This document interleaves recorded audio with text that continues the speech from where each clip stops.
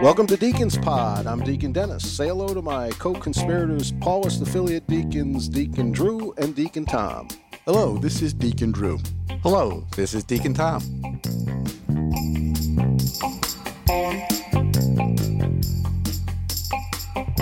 Good afternoon. Hey. Good afternoon. Joe, how are good you? to see you. I'm good. How are you, Tom? Good. How's your summer going?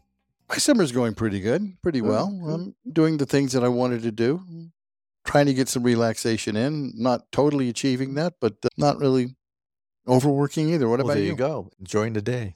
Good. We're up here with our grandkids, 2 of our grandchildren, having a ball. 2 young boys. Yeah. 3 barking dogs. Where are you, it's Tom? great. I'm in You're up where? La Plata, Maryland, outside of D.C. Oh, you're in Maryland. Yeah.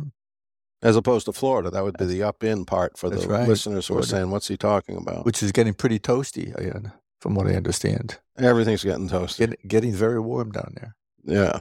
Dennis, where are you, Dennis? I'm in the land of steady habits up here in the state of Connecticut. A little lake here with a little cottage and running Grampy's Day Camp for the grandchildren. So that's mostly what I'm doing. Okay, that's great. Yeah, That's no, it's great. It's great. I got grandkids that are getting so old that they got better things to do. And then I got little ones that still think this is great. So it's a limited shelf life. So you enjoy it while you can. The thing about being a grandparent is you can just be with the children and love them. And then when they really need something, you just give them right back to them. Yeah. No, I tell my daughters all the time, like, you didn't let us get away with that. And I would say, I never liked you. That's what I would tell them. I like these kids. And then once I spin them up, I say, no, I am the good cop. My days of being the bad cop are over. You're the bad That's right. cop. You're off duty. That's it. Yeah. I'm just unconditional positive regard here. That's all my job is. You got to crack the whip. How do you like it? And the kids. How do you like the it? kids get it. They get it. The kids get no, it, too. they get the it. kids really get it. My They, daughters laugh when I say stuff like that. They know it's all a joke. But even the grandkids get it. The other day, my grandson was with me, and I said, let's take a selfie here. And he jumps up in my lap, and because he knows what a selfie is. They know what that is before they can talk. And we take a couple of selfies and smile. And now he realized he's done what I've asked. So he turns to me and says, do I have a present? Looking for a reward. Tom, that's your line. I tell you, what can you do for me today? Today. Yeah. Otherwise, it wouldn't be sitting on your lap. That's right. Yeah. Transactional.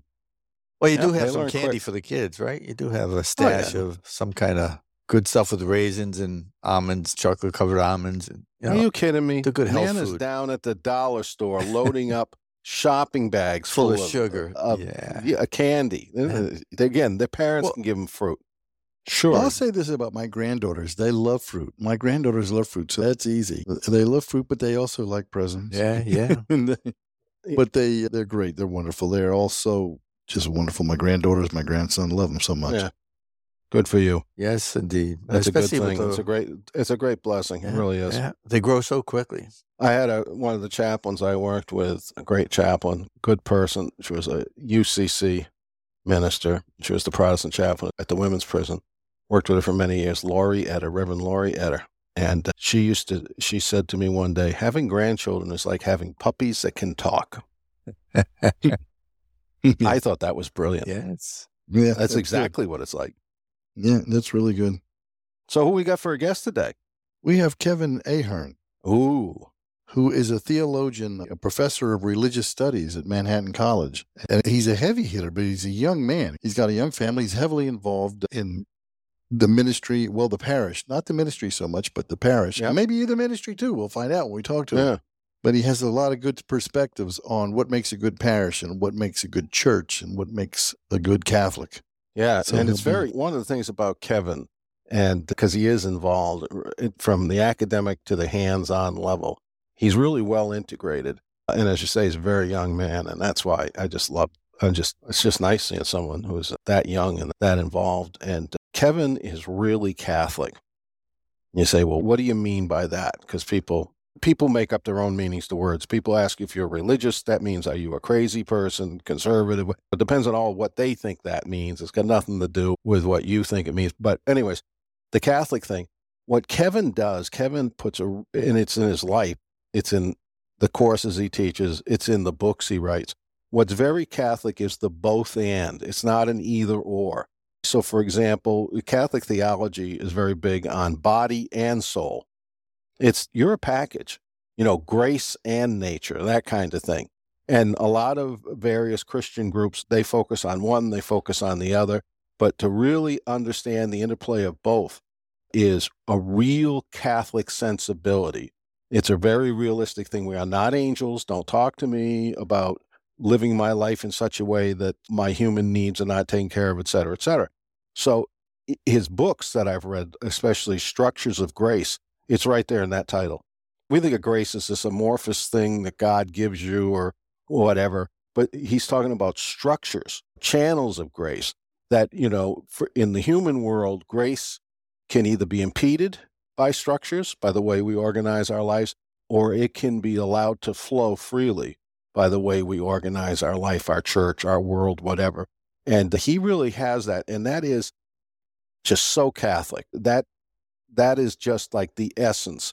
And a lot of Catholics, when you talk to them, are not really Catholic. Their views are not, they're willing to say, well, the body isn't important, or the soul isn't important, or grace, or nature. They pick a side, and that's the real tell there. So he is really very Kevin is holistic. He is as comfortable with the Eucharist as he is with social action. Yeah. Which really tells you who he is. Right, and that's the way it's supposed to be, by the way. It's not, that's his quirk. Exactly. That's supposed to be the deal. If you're not getting that connection, then you're not getting the point.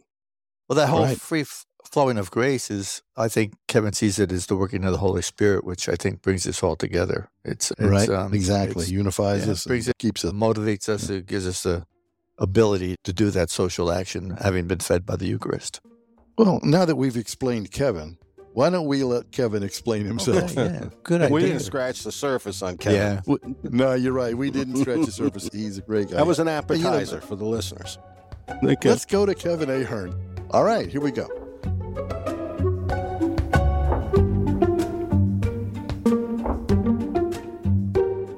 Well, today we have with us a guest that is going to be a lot of fun and very enlightening. His name is Kevin Ahern. He is an associate professor at Manhattan College.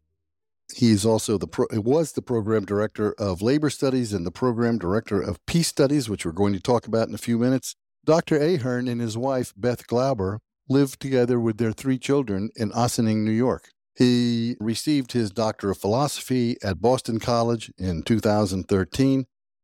He went to Fordham University before that. I'm starting to see some kind of a theme here among Jesuit education and Kevin himself. Ruin for life, they say. Ruin for life, Jesuit education. Well, here's the thing. Before we leave his resume, one thing I found very interesting, from 2012 to 2018, he was on the board of directors and board secretary of American Media, which is America Magazine. So if I understand how corporations work, that makes you the boss, or made you the boss at that time, of Father Jim Martin, correct? I don't know about that. He baptized my daughter, so I'm very happy. Well, let's remind our listeners, before somebody takes this wrong, let's remind our listeners, Father Jim was a guest on the podcast, and he will be in the future again. But welcome to our podcast, Dr. Ahern. It's really nice to have you here. So you're also a theological ethicist and a public theologian. Tell us, and at least tell me and tell our listeners, what it means to be a public theologian. That's a great question. I think the idea of theology can sometimes seem intimidating to people, and sometimes theologians themselves are more comfortable in the library than they might be in the church or in the public square. So a question that many of us have had is, who is our audience as theologians? Who do we write about theology? Where do we learn about theology? And there's a school of theology that we describe as public theology. And that's trying to do things like this, trying to get out, trying to bridge the academic world of faith with faith exploration with the public space. But it's a doorway that goes 2 ways. I learn a lot about my understanding of God from my engagement in the world and my engagement in the public square. What liberation theology calls the first order theology, those questions that grandmother is asking, the questions that the father is asking, the questions that people are asking on the streets, and then vice versa. I try to take academic big ideas and to translate them into the public space. So I think public theology is really trying to bring what's going on in the world into the academic space, into the classrooms, into books, but then take what's in the books and put it out in the public. And is that related to being a theological ethicist? Oh, we love these terms, us academics, even if I try to get away from them. Yeah, I think it's much related because the way I look at what's going on in the world and what's going on in the church and the rich tradition, beautiful tradition of the Catholic tradition is through the lens of social ethics, theological ethics. So what's happening, especially to people who are most marginalized, economically, socially, politically, ecclesially even.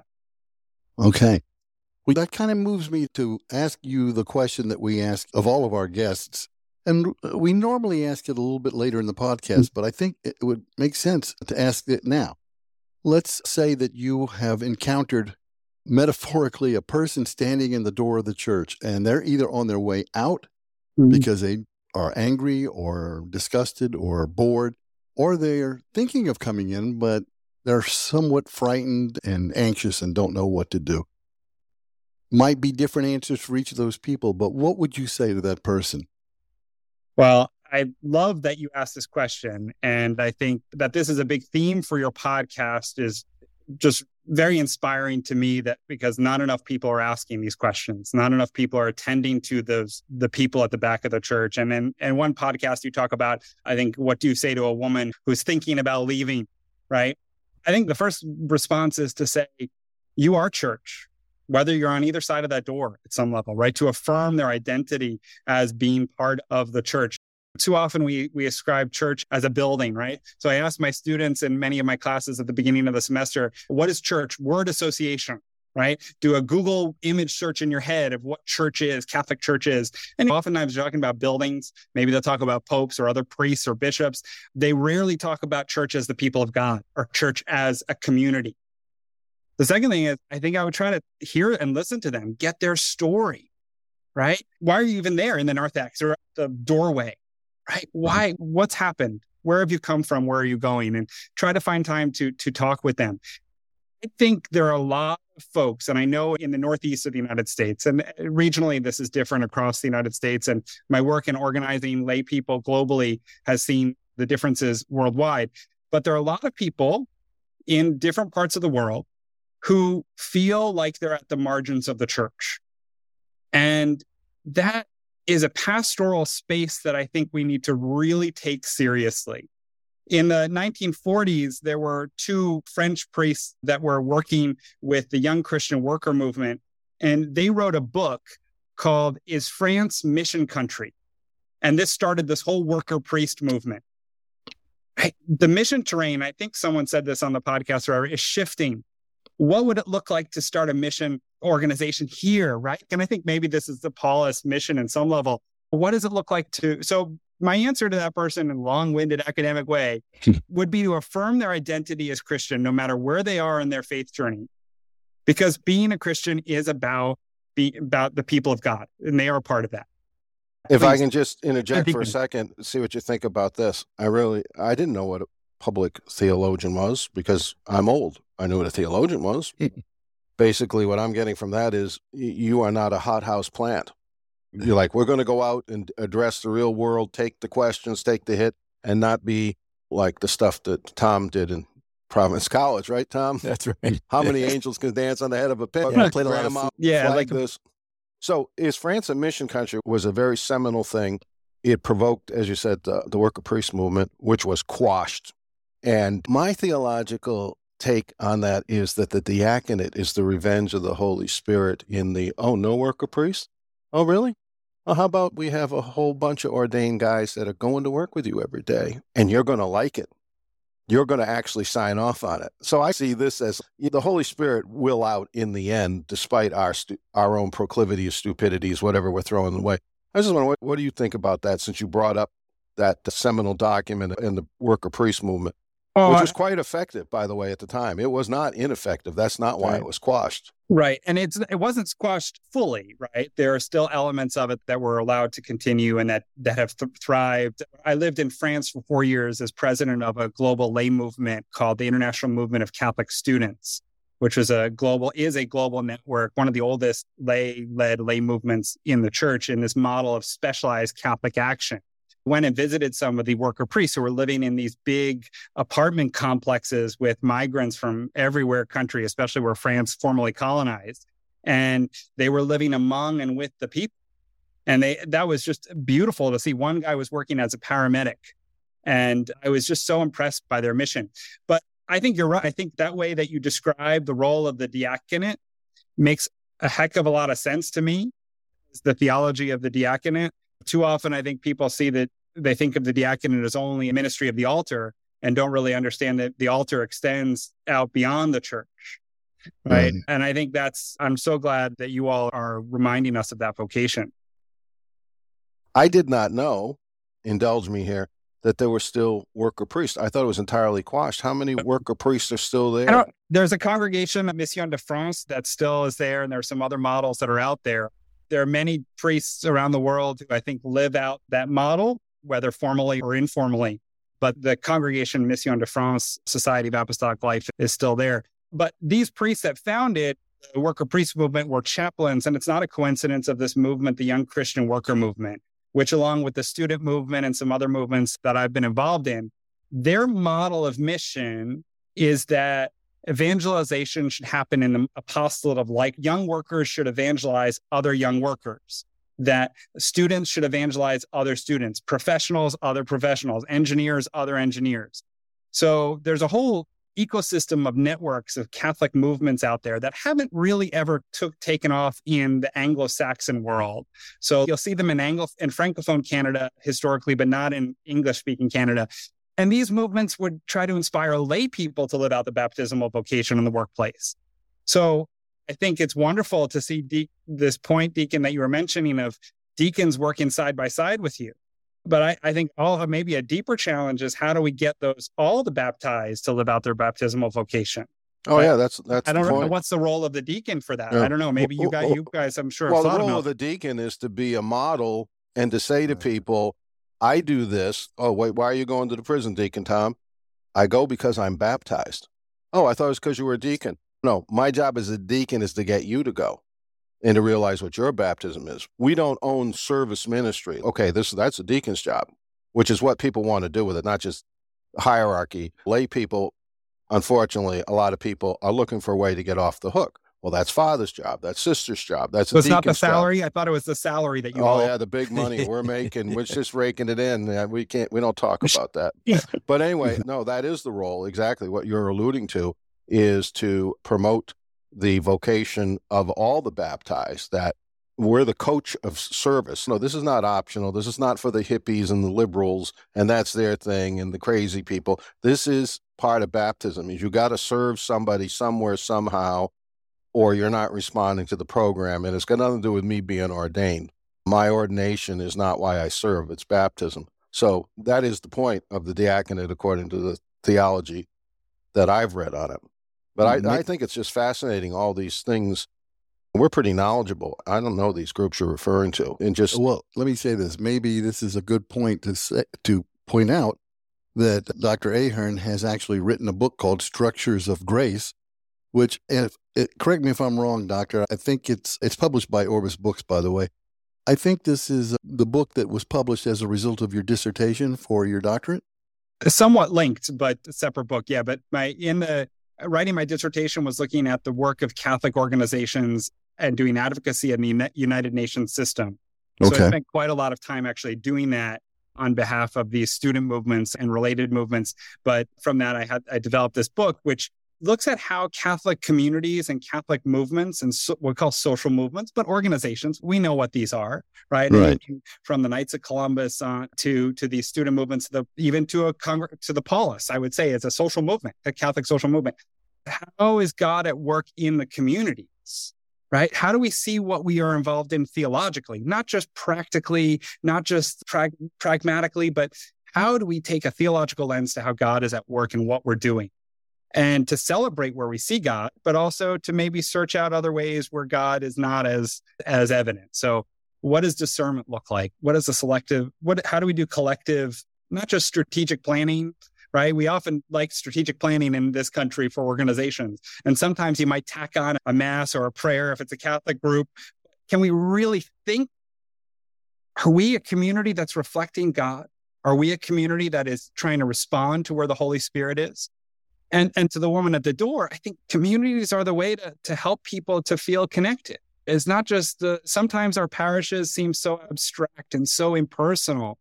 And we need that personal one-on-one pastoral care, but we also need collective spaces. So people are involved in the church in various collective ways. So I find hope in that.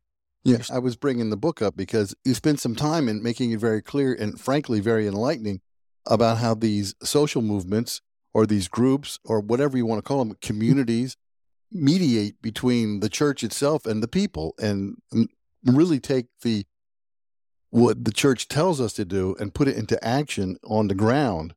And it's somewhat fascinating. And one of the things I'd like to talk about if we get to it is how you talk about how they are challenged generally, since they're going to be working with other groups and other lay people to maintain the identity of being Catholic. Yeah. Your description sounded, and maybe you can help a lot of us here, remarkably close to what I'm hearing about this synod thing, synodality. Could you maybe elucidate that? Because this is, this is what we're all wrestling with, even to understand it. Can you talk a little bit about, from your experience in all of this, because it sounded like the themes you were talking about sounded like synodality. So could you give us a little something on that? Are you saying that, or is it like? Yeah, no, absolutely. I'm saying that. And one of the connections here in diving into the fancy theological word of pneumatology, which is very scary to a lot of people, right? The third person of the Trinity, the Holy Spirit, right? The part of the Trinity we often forget to talk about, right? Grace is about the gifts of the Holy Spirit. The Catholic tradition has a beautiful long history of theology about grace and pneumatology and spirit, but sometimes that's forgotten. Sometimes it's easier to talk about Christ in the gospel because that's just so clear and Christ's message is so inviting to us in the Eucharist. But I think the Holy Spirit is frightening to people because it's not often as clear cut.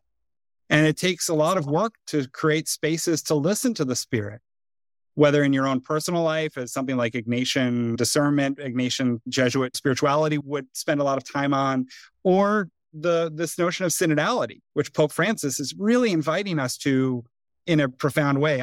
I certainly would have had to have rewritten my dissertation in a different way if it came after Pope Francis because of this whole notion of synodality and the work of the Spirit. Francis has this beautiful document that I find many people haven't read, and I share it with my students, and my students are always moved by this, Gaudete and Exsultate. I don't know if any of you have seen this document on holiness. Right. And it's all about grace and the Holy Spirit. How grace and the Holy Spirit are involved, work at us, but you need time to listen. And Francis lays out two different enemies of holiness. Do you guys remember this? One was Gnosticism. Right. And what was the other one? Do you remember? Pelagianism. Pelagianism, right. It's two sins, right? That Gnosticism where you think you have all the answers. And I have a lot of academic colleagues who think the answer to life is all in the head, right? Abstract ideas, Pope Francis says. And of course, the danger is you think you're right. So if you think you're absolutely right, then everyone else must be absolutely wrong. Right? Then the other, and Pelagianism. So Twitter. Exactly. Twitter. Yeah, Twitter. There you go. Our culture, our economy, then as you said, right, that's the opposite of synodality, which is about journeying together. It's about listening to each other, right? We have economic models of our social media that thrive on people having these kind of Gnostic kind of visions, right? Right.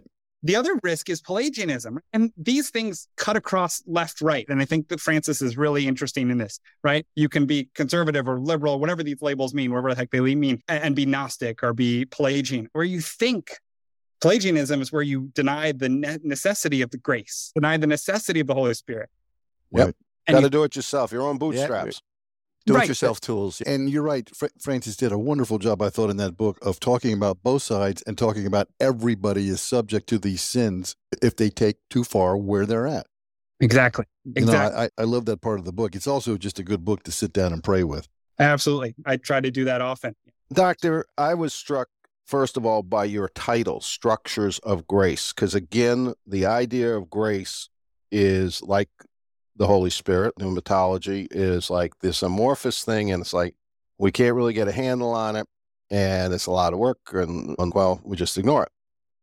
Why structures of grace? Can you say a word or two about that? Because it sounds counterintuitive. Like grace is this floaty thing where God zaps you with something and puts you in his good books, whatever. But the idea that grace can be structures, or that's appropriate, unpack that a little bit before we really get into the weeds. Absolutely. So the Catholic theology has been awakened to the importance of social structures for the last several decades, coming out of insights from Latin America, but elsewhere, looking at what John Paul II and others have described as structures of sin, right? These elements, these communities, these ways of human relationships that it's not saying that there's a soul in a structure. These structures don't reflect where we're called to be. They don't reflect what God intends the world to be. And we know it when you see it, right? Like that Supreme Court definition. You know it when you see it sometimes, what structural sin is. But there hasn't been a corresponding development about how God and God's grace can be at work in communities. We know that God is at work in communities. You walk into a parish, even sometimes I walk into parishes and you can just, even if no one's there, you can just feel that this place is holy. It's like you go to some of these holy, like Lourdes or some of these places, there's something beautiful happening. There's something of God at work in the communities. Communities of women religious talk about charism, right? The Franciscan charism. Well, that's embodied in a structure, in a community, in a network over time that grows. And so I think it's important for us to recognize that the good work to avoid Pelagianism, that the good work that, for example, the Paulist fathers and associates do, the Paulist movement does, is not just how amazing XYZ person is or how amazing the Paulists are, wonderful, yay, us. It's that if we do good work, it's that God is at work in us. If we do good work as Jesuit Refugee Service, a group that I have a lot of real admiration for, they meet all these people that are served by JRS programs around the world in some of the worst refugee camps on the planet. If we do good work, it's because God is at work there, right? And if we can recognize God there, we can celebrate it. We can better listen in a synodal spirit, right, to where God is calling us. But we could also maybe evangelize in a way, right? It's about naming the presence of God at work in our communities. Pentecost was a collective experience. The church herself recognizes that it's a structure of grace. Doesn't mean that everything the church does is perfect, as we know, right? But when we say we believe in the four marks of the church, one, holy, Catholic, and apostolic, we believe that God is at work in the community, not just in the individuals. So this is just let me do my high school teacher thing of putting the hay down where the goats can get at it. This reminds me, what you're saying then reminds me of Peter Morin's statement, which was one of the people with Dorothy Day who founded the Catholic Worker Movement. Something along the lines of, to create a world where it is easier to be good. Exactly. Is that the idea of the structures? Like, yes.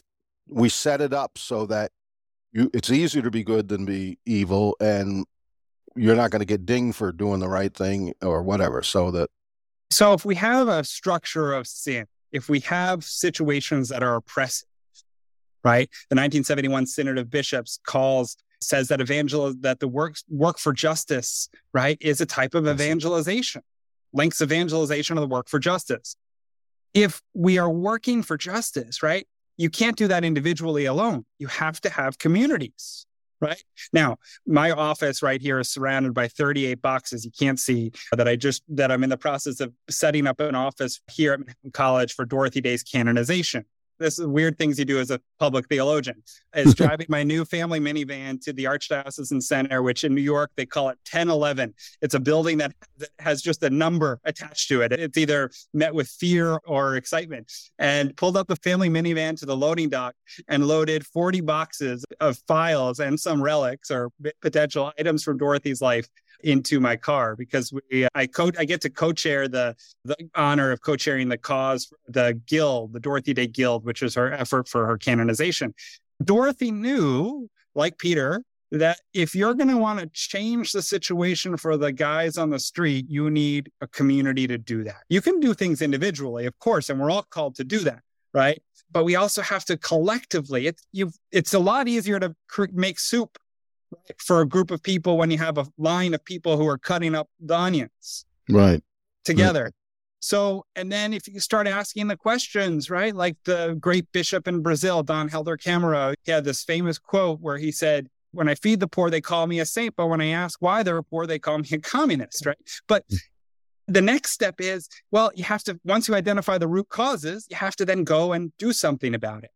Right. So the lay movements I come out of, these movements of specialized Catholic action, young Christian workers, international movement of Catholic students, these movements have methodologies where we've called them the See Judge Act. Maybe you've heard of this phrase before, right? Where in small groups, this was invented by young women workers in Belgium in the middle of the Industrial Revolution, right? This is now officially the methodology of Catholic social teaching.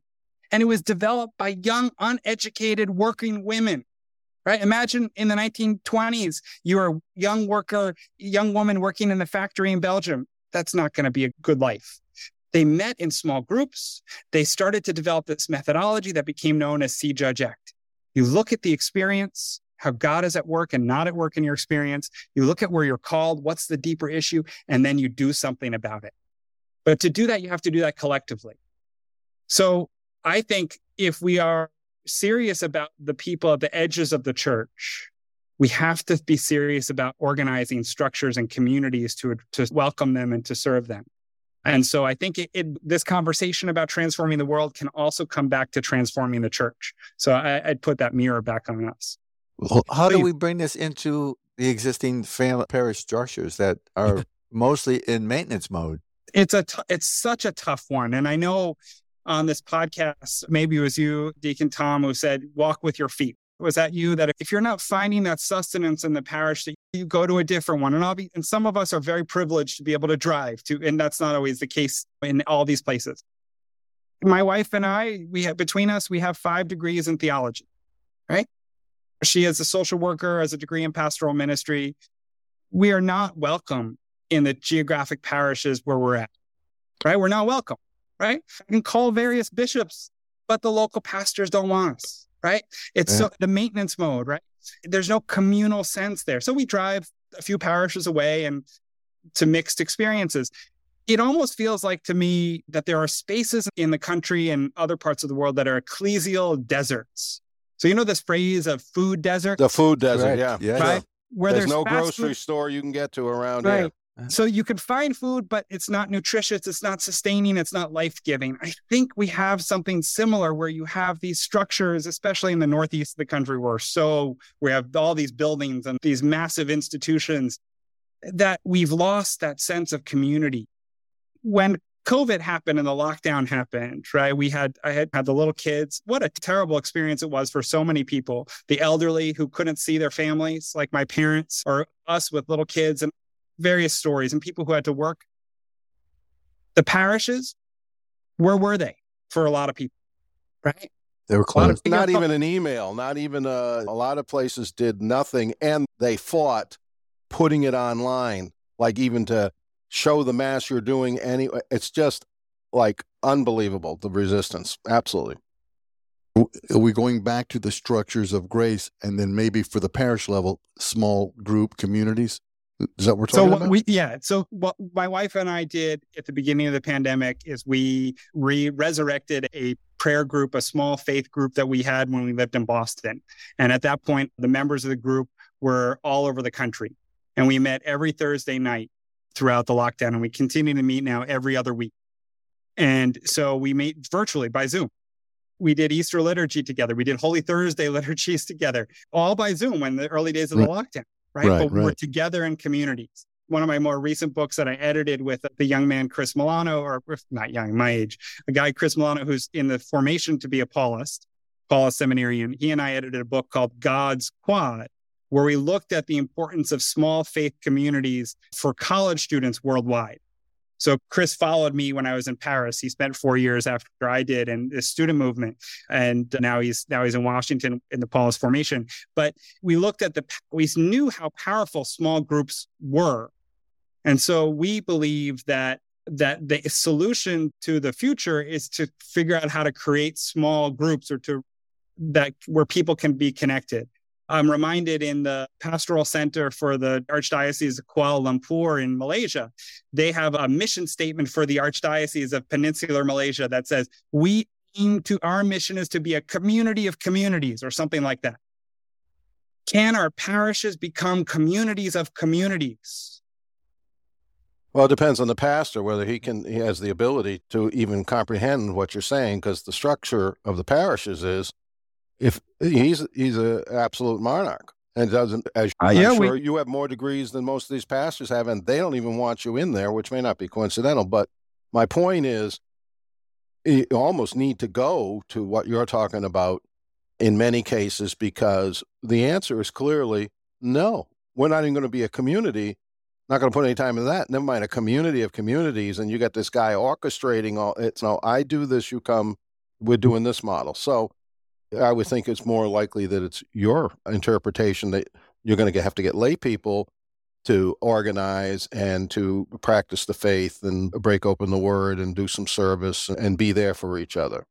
But of course, that's so challenging. And you three know this as well. And I think one of the gifts the diaconate brings, at least to me as a married father, are more clerics out there that understand what it means to have little kids, right? Or grandchildren, or know what it's like. And so many priests, I think challenging too, just don't get what it's like to have kids, right? And so we had a terrible experience during the pandemic where we needed to get a signature from our pastor, and it was a new pastor. And because this was 3 months into the pandemic, and he wouldn't sign a paper for us because we didn't go to mass, and there was still the exemption. Right. The lockdown. The lockdown. It was 3 months in. And he humiliated us publicly on the street corner to the point that my son said, "Were we kicked out of the church, Daddy?" Yeah, now that guy lasted as pastor in a parish for 5-6 months, right? I had grown up going to that parish many times. Right. So I think the clerical structure that we have, that you're pointing to, of clericalism, that Pope Francis points out all the time, it goes both ways, because you have the clerics themselves, but you also have lay people who support this, who say, absolutely, it's not my job. That's right. That's job. the benefit. That's the benefit. I'm off the hook. This is Father's job, so I'm willing to let you do whatever. I'm passive. We think of that, if you have Vatican II at all, you think of that as well, and probably a lot of our listeners do too, certainly the people in the Paulist network that listen to this podcast. We think of that as a bug, but to a lot of people, that's a feature. I can sit here and be passive, and you're going to get me into heaven, and I'm done here. But that's to a large degree the success of the teachings of the past 50 years when you pray and obey. You have the devotional church, and that's what we did. And the more you did, that whole idea of if you do 50 rosaries, that's better than 49 rosaries, 50 mass is better. And this is going to get us better seats. And so we're passive, and Father had his back to us, and life was good because he took care of everything. And all we had to do is put the envelope in. And it's radically changed. This is why people are so puzzled as to why we're losing people and trying to figure out different ways. But let me ask what I think it is a related question, but it's not too far afield from where we are. Based on what you know and based on what you've seen, Kevin, and based on where you've been around the world on all these movements, is it your expectation that the Synod process will help change the mindset of the parishes on a local level? It's all about listening, right? The Synod process. And in fact, wasn't it really supposed to start 2 years ago by these small groups meeting first and then reporting up to the parish level and the parish reporting to the diocese? Do you think there's some hope in this process to change the mindset of the clericalism out there? I think there's a lot of hope. And as a Christian, we always have to be people of hope, right? Which is so hard to do, right? Even here in New York, the kids' camps were canceled today because of the smoke. It's one thing after another. Right. But so it's sometimes hard to have hope, but communities are the way that we find hope, right? You have to find hope with others. And the notion of synodality is about journeying together. That's what it means, right? A collective journey. So yes, it's about listening to each other and listening especially to where God is at work in our midst, but it's also about participating. So I had an article recently where I looked at the role of Catholic student movements as models of participatory ecclesiology. So how do we participate in this? And if you think of even the mass parts, not just the gospel, certainly, but if you think of the mass parts, it's all about active participation and a response. Right. So that person at the edge of the door, right, to the church, sometimes I wonder, okay, yes, maybe at the edge of the church building, but maybe there's more of church on the outside. And it's not to say that the sacraments are not absolutely important, but right, Mass is about dismissal, about mission into the world. Right. That's the line they give us. They let us dismiss the people. That's what deacons get to do. Now go do that out there. Go home and do what we just talked about in here. Yeah. Yeah, you get paid for that little part, right? And we don't get paid for nothing. We're lucky if we get a Christian burial. This is all for the love of the baby Jesus, Doc. That's all we're doing it for. Yeah, but those of us who are somewhat subversive, though, can take that opportunity. And I know you two must have done this, but there have been times when I say, go in peace and get past the parking lot with that peace. Yeah, that was the last sermon in the middle of June I did, was basically explaining, and I don't remember what the reading was, but anyways, the message was a go and do likewise thing. It was like, this here, what we're doing in the building, this is the halftime meeting, and we're the coaches up here, but you're the team. The team wins the game, and the game's out there. So, and that's what I did, is put it in perspective. Doctor, I wanted to ask you one other thought on another way to address the people in the door for options. So we talked about parish shopping and we don't want you. And the other guy, I know Tom, I assume Drew has had that, even as deacons, pastors. Oh, no, I don't need any help. Oh, really? Really? Because I'm looking at it like, oh, okay, Father. So I've had to move up and move around parishes just because, oh, okay. But anyway, you were talking about the problems of the clericalism that shuts down and makes difficult change in the existing parishes. And we talked about the lay solution of getting together and taking the initiative and creating small communities and stuff, and the difficulty there is with getting that going. There is a middle position I've been interested in, and I'd be interested in your thoughts on it. Between those two is these associate programs with existing religious communities that I have often said to people who are in the situation you described, if I can't find this, I can't find that. And I have said to them, well, do you know the sisters, whatever it is, Mercy, Charity, whoever, like over there? Oh, yes. Oh, they're wonderful. Well, you can hang out with them. They will take you on retreat. They will let you work at their soup kitchen. They will. And they're like, really? Yeah, go over there. There's a whole group of lay people that do that and make that the basis. So it's neither you got to start from scratch, or is it the blockage in the clerical hierarchical system in a lot of parishes? Do you have any thoughts on that? A lot of thought to many witnesses of women religious in this country. And I think in many ways, the United States church has been so shaped by religious congregations of men and women that some of the work that in other countries that lay movements have, that the Spirit has called lay movements to take up, have been taken up by religious congregations here. Of course, that time is changing for various reasons. Various associate programs associated with religious congregations, connected to a few of them, and they do amazing work. And even when my son, who loves to play guitar, when he was even very little before COVID, we would go frequently to a retirement community of nuns, and he would do, baby deacon work of singing to them and making these elderly women happy who don't get to see little kids, the ones in their nursing facility. But I think the challenge with associate programs to some degree, and it depends on which congregation, is that the center of decision-making remains appropriately so in the vowed members. Oftentimes, right? Some associate programs are much more autonomous or have much more impact. But I think we lack the imagination to, and we've been struggling with this for decades, what does it mean to be a fully lay adult Christian?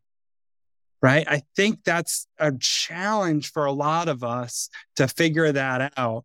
And it's made much more difficult by the fact that parents are, what one priest friend of mine said to me, the number of young families dropped when they moved soccer to Sunday morning, right? Okay, well, we know that's challenging. Right. How do we be creative in that? But I think you got to listen to the needs of family. Look, oftentimes I walk into a church with my kids and my wife, and my kids are the youngest ones in the building, and then followed by my wife, right? Yeah. And that's awkward for people. And then if there are groups that are set up, sometimes they're set up, and I don't want to say they're weird, but some groups that are set up in parishes that are there have a devotion to elements of the Catholicism that don't do much for me, but they could for other people, and God bless it. And let's right. But if parishes don't have groups that would match the experiences of young families, I think we're missing something. Of course, you can connect with a religious congregation, but I worry about the neighbors that I have down the street who are marginally Catholic, who I don't know what's going to happen to them when their kids finish First Communion. They're not going to think much. Are they going to come back? Now, they're better than some houses, 2 houses down, where they don't even have their kids in First Communion classes, right? So evangelization is a big deal. I think synodality can help to move it, but it's going to be sparse because not all parishes and not all dioceses in the United States have embraced this process so far. And I can only imagine when the results come out, it'll be a further firestorm, because any decision that's rendered or movement or changing any of the spots is going to just be move us away from any more unity. It's going to get or if there's a non-decision, even if it's even if it's done, and nothing happened, nothing's changed.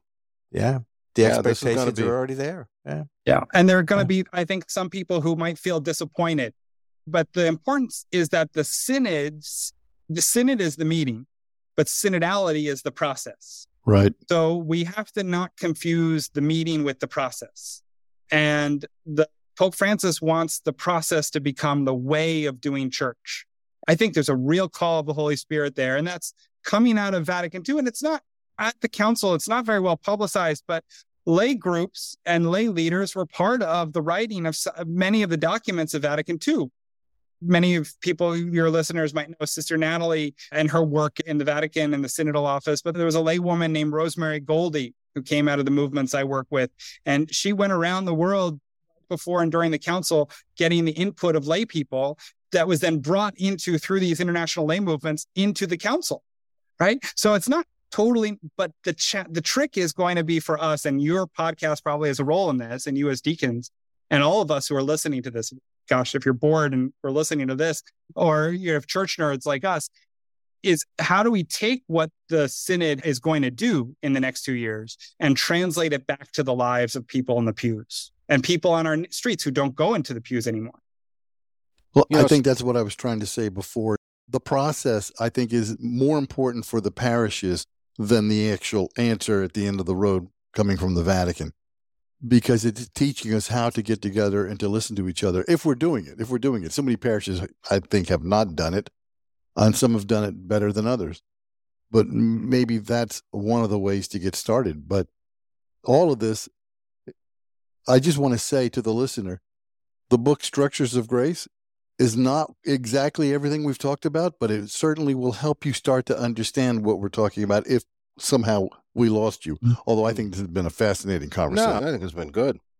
Doctor, let me ask you this. Since you deal with undergraduates and all that, and you're in touch with what's going on in the present generation, are any of them in the threshold? How do you read the interest? Now, of course, you're teaching theology, so I'm assuming that your students, are any of them required? Is there still a required course in theology that you might have some of the people that aren't really nerds that would?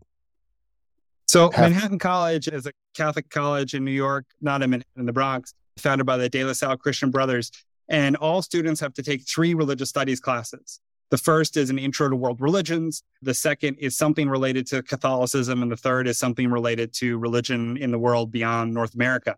And the students, I would say, our student body, I would say, you could classify as 1/3 would identify as practicing Catholic, another third would identify as former Catholics or Catholic in name only, and then another third would be non-Catholic. And I've often found a lot of joy that some of my Muslim students have taken much more seriously Catholic social teaching and Catholic theology when I've taught that than some of the kids that have gone to Catholic education their whole lives. And so it's a joy to teach in those spaces. But I'll tell you one brief story that just gives me a lot of hope. A student was teaching a class on Dorothy Day, and students were going down to the Catholic worker movement, volunteering in the soup kitchen or coming up with me to plant some vegetables at the Peter Moran farm. And one student, after going to the soup kitchen, she came into my office in tears. And I said, "Oh my God, what happened?" I was sending a student out, and this was a first-generation college student, her mother, single mother. She started to tell me the story how growing up, she was in a Catholic parish and the youth minister sexually harassed her. And I've asked her if I could tell the story, and she said yes. And that she went away from the church. She couldn't find God in the church anymore after that terrible experience. but she went to this Catholic worker movement, to this Catholic worker soup kitchen, and she realized that she thought she was the poorest person in her world. And she didn't realize that there could be people unhoused or people who didn't have food for that day. Her world, her perspective shifted. And she said, she wrote in a reflection to me, and recently it began with this in an article for the Vatican newspaper Observatory Romano, that she said, something, I'll never forget this to the day I die, something inside of me that was broken was healed. Something inside of me that was broken was healed.